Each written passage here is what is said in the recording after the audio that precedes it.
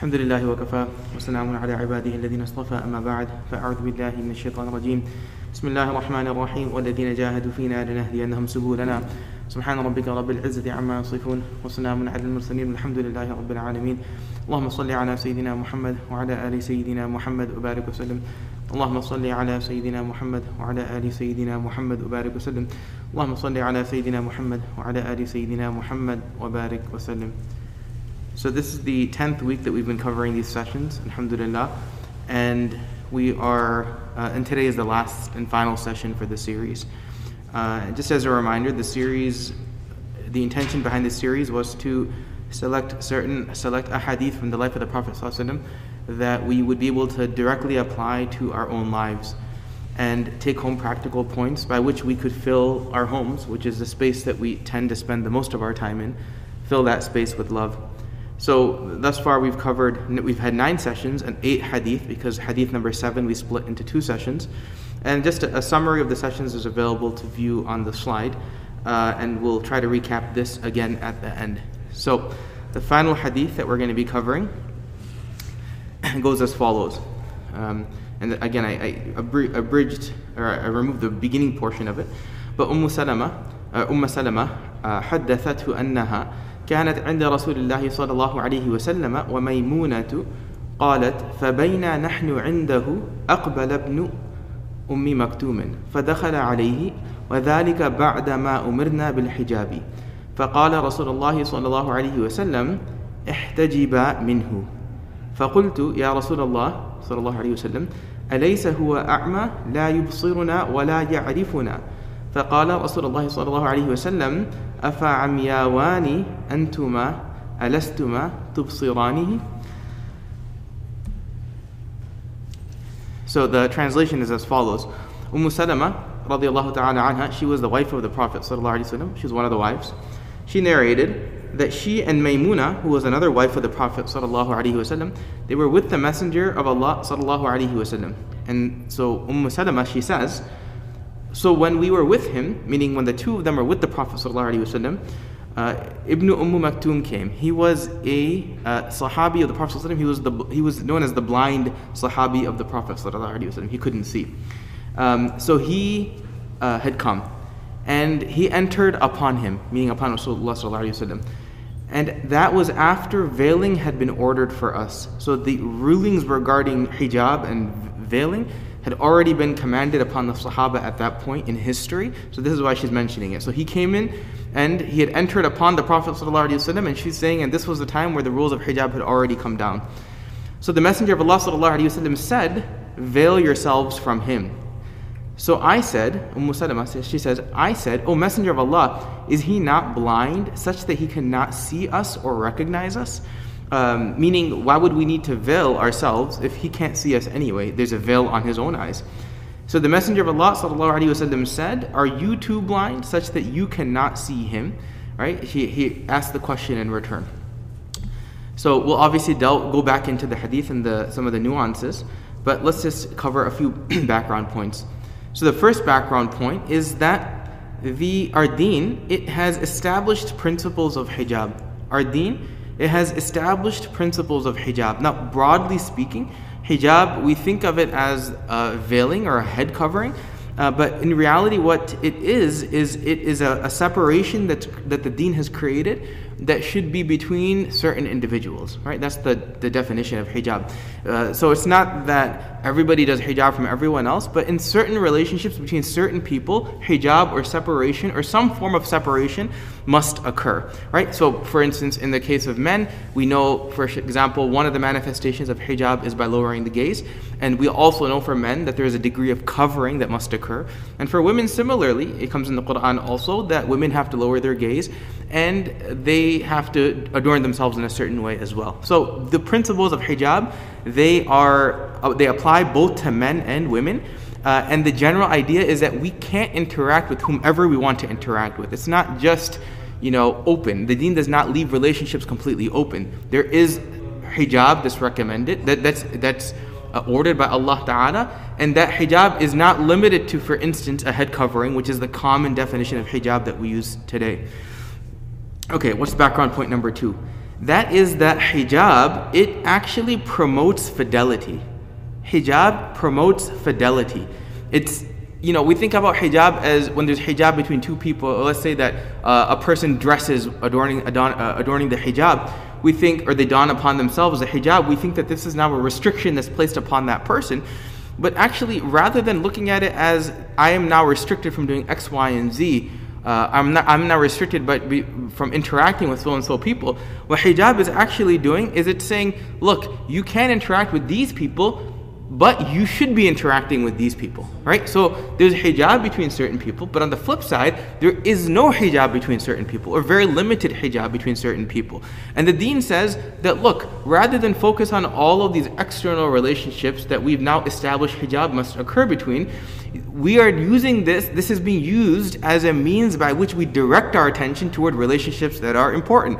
For example, there's no hijab between a husband and a wife, right? So what is that saying? It's saying that, look, I have to do hijab from other people, right? That's a restriction. But what it's saying is that, look, if you're too involved in interacting with other, let's say women, for instance, well, then I'm not going to be able to give proper attention to the person from whom there is no hijab. Right? So you can take any example from this. The deen, for instance, highlights that there's no hijab between a daughter and a father, or very limited hijab, right? There's no separation, there's no veil that's required. You can interact freely between a daughter and a father, or between a mother and a son, right? So what it's saying is that, look, there's no hijab there, so make sure all of your attention and your efforts and the love and that you're trying to build between people, that should occur in that relationship rather than occurring with every other possible relationship out there. So hijab essentially promotes fidelity, because what it's suggesting is that rather than look in 20 different directions, look toward one direction. In the case, for instance, of your spouse, or toward your parent, or toward your child, or toward your sibling, in which hijab has been essentially removed. The third point to understand is that fidelity, which is the combination of, you could say, trust and confidence in an individual, it is foundational for the home. Where we know that infidelity, which is commonplace, right, in our society, it's not uncommon to hear of acts of infidelity, not only outside the Muslim community, but very commonly within the Muslim community. We hear about this being, for instance, a leading cause of it's like the second leading cause of separation or divorce in this country, at least, right? It's this notion that you have not been loyal to me. So we know that hijab promotes fidelity, and we know that fidelity is essential to the home. But fidelity isn't just necessarily physical, right? Fidelity, but it also encompasses emotional fidelity as well. So essentially what we're talking about here is that the deen, through hijab, it uses hijab, and it basically tells us that, look, no one is more important than the people that are within your home. Right? That's essentially what it's doing. That you have to practice hijab outside the home for the most part, but where do you not have to practice hijab? Within the home. So what it's saying essentially is that, be loyal to the people that are within your home, right? Because there's no barrier there. Be loyal, trust them, have confidence, and put attention to the relationships that Allah subhanahu wa ta'ala has deemed important for me. For instance, the relationship between a parent and a child, or the relationship between siblings, or the relationship, importantly, in this discussion in particular, the relationship between a husband and a wife, right? So we should think about it in this way, right? Like, how loyal have I been to my spouse, for instance, if I'm, let's say, not doing hijab from anyone else outside the house? Well, it's very challenging for me to be loyal and to have emotional, physical fidelity with my own spouse, for instance. So fidelity, we know, is foundational for the home, and infidelity is one of the leading causes of a home being destroyed, right? So we know this. Okay. So let's return back to this hadith. Salama narrated that she and Maymuna were with the Messenger of Allah sallallahu alaihi wasallam, and she said, so when we were with him, Ibn Maktum came and he entered upon the Prophet sallallahu alaihi wasallam, and that was after the veiling had been ordered for us. So Abdullah ibn Maktum, the companion of the Prophet ﷺ who was blind, comes into the home, and the Prophet ﷺ is there, and the Prophet ﷺ then says to his wives, veil yourselves from him, meaning he says to practice hijab, And she responds and said, "O Messenger of Allah, but isn't he blind, such that he cannot see us or recognize us? Why do we have to veil ourselves if he can't see us anyway?" And the Messenger of Allah sallallahu alaihi wasallam said, "Okay, but what about you guys? Are you guys blind? Can you not see him?" This is narrated in the book of Imam Tirmidhi. So what are the two lessons that we can learn? The first is that Rasulullah sallallahu alaihi wasallam, he established boundaries in the home, and it's important for us to understand this as well. In the house of the Prophet sallallahu alaihi wasallam, it was an open door for anyone to come and freely interact with whomever they wanted to interact with.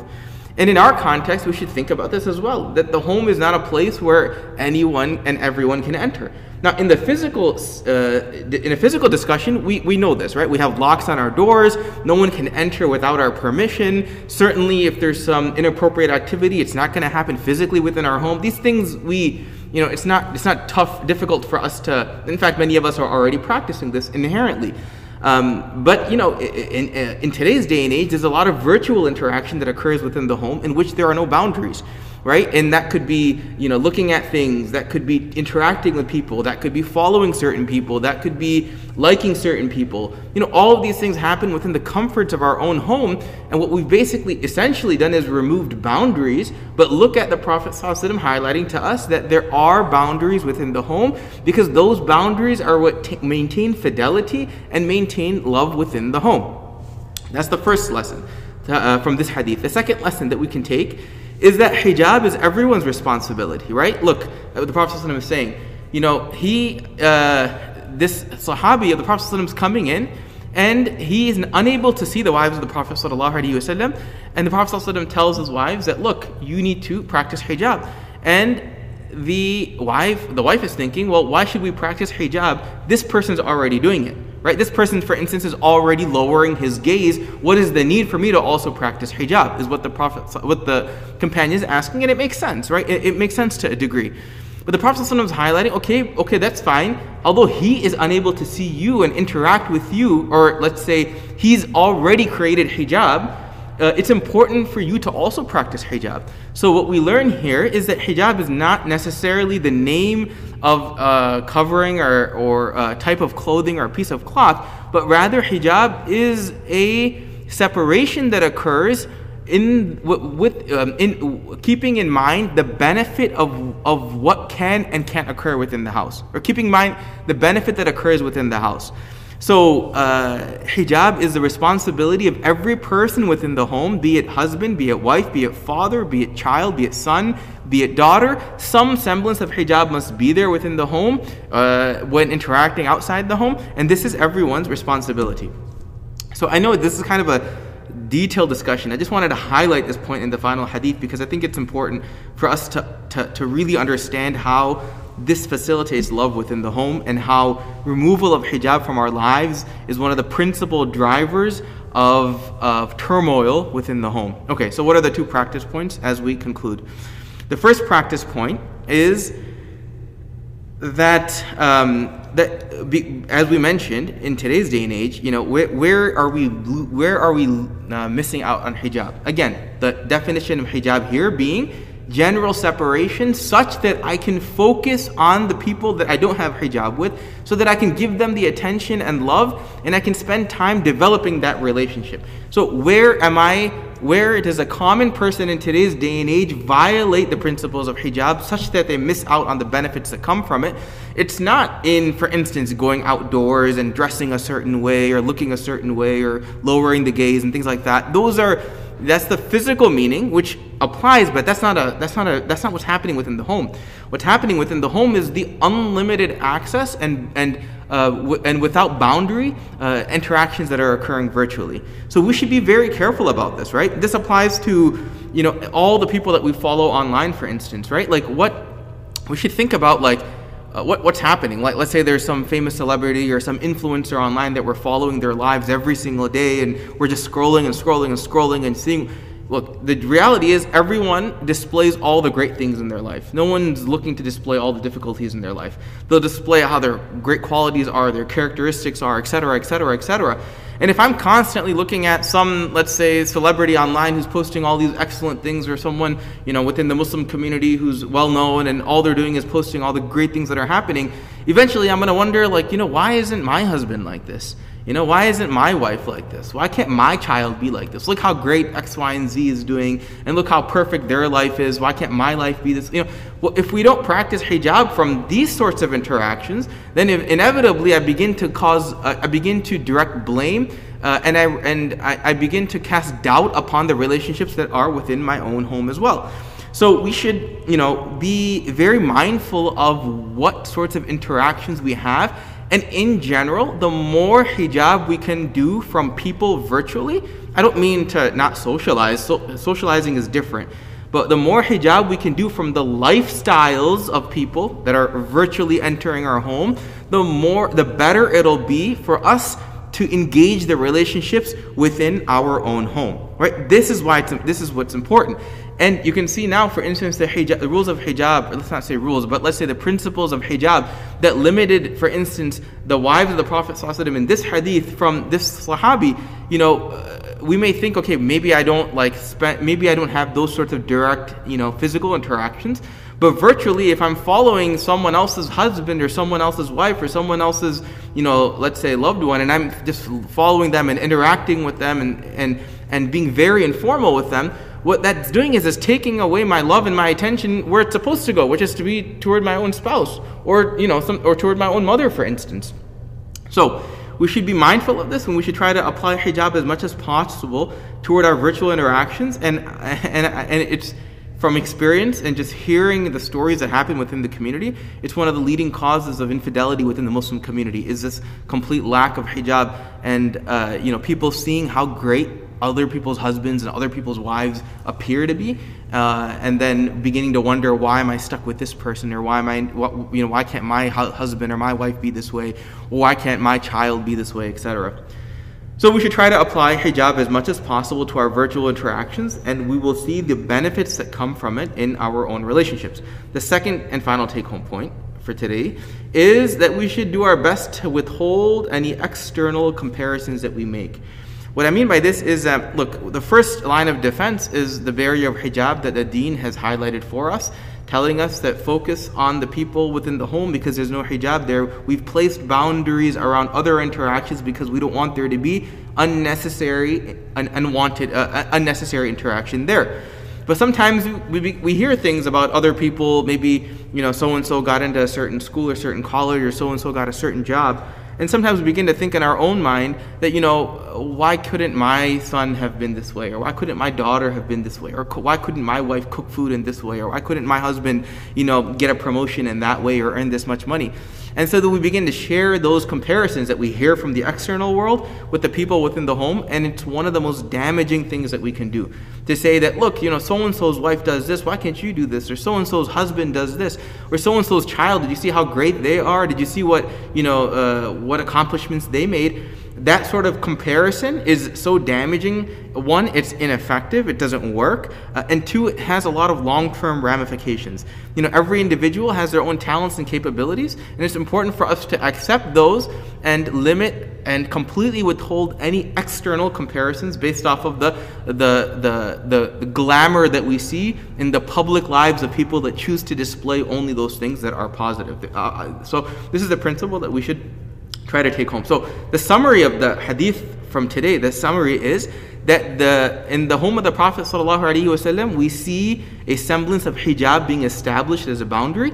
Hijab is not the name of just a piece of clothing, but rather it is a principle that the deen establishes that creates separation between certain individuals.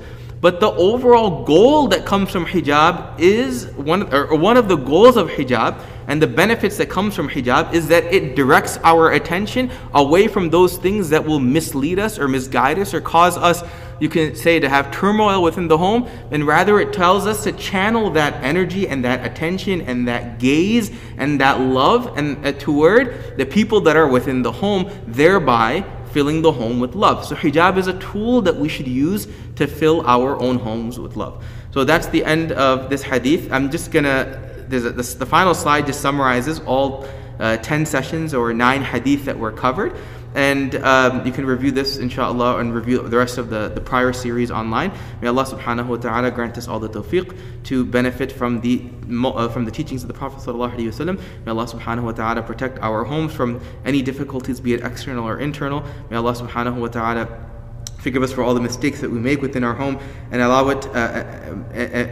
our homes to be a place of love and a place of happiness and a place of sukoon for all of us. May Allah subhanahu wa ta'ala forgive us for all of our sins. May Allah subhanahu wa ta'ala accept us as one of His. Wa akhiru da'wana alhamdulillahi rabbil alameen.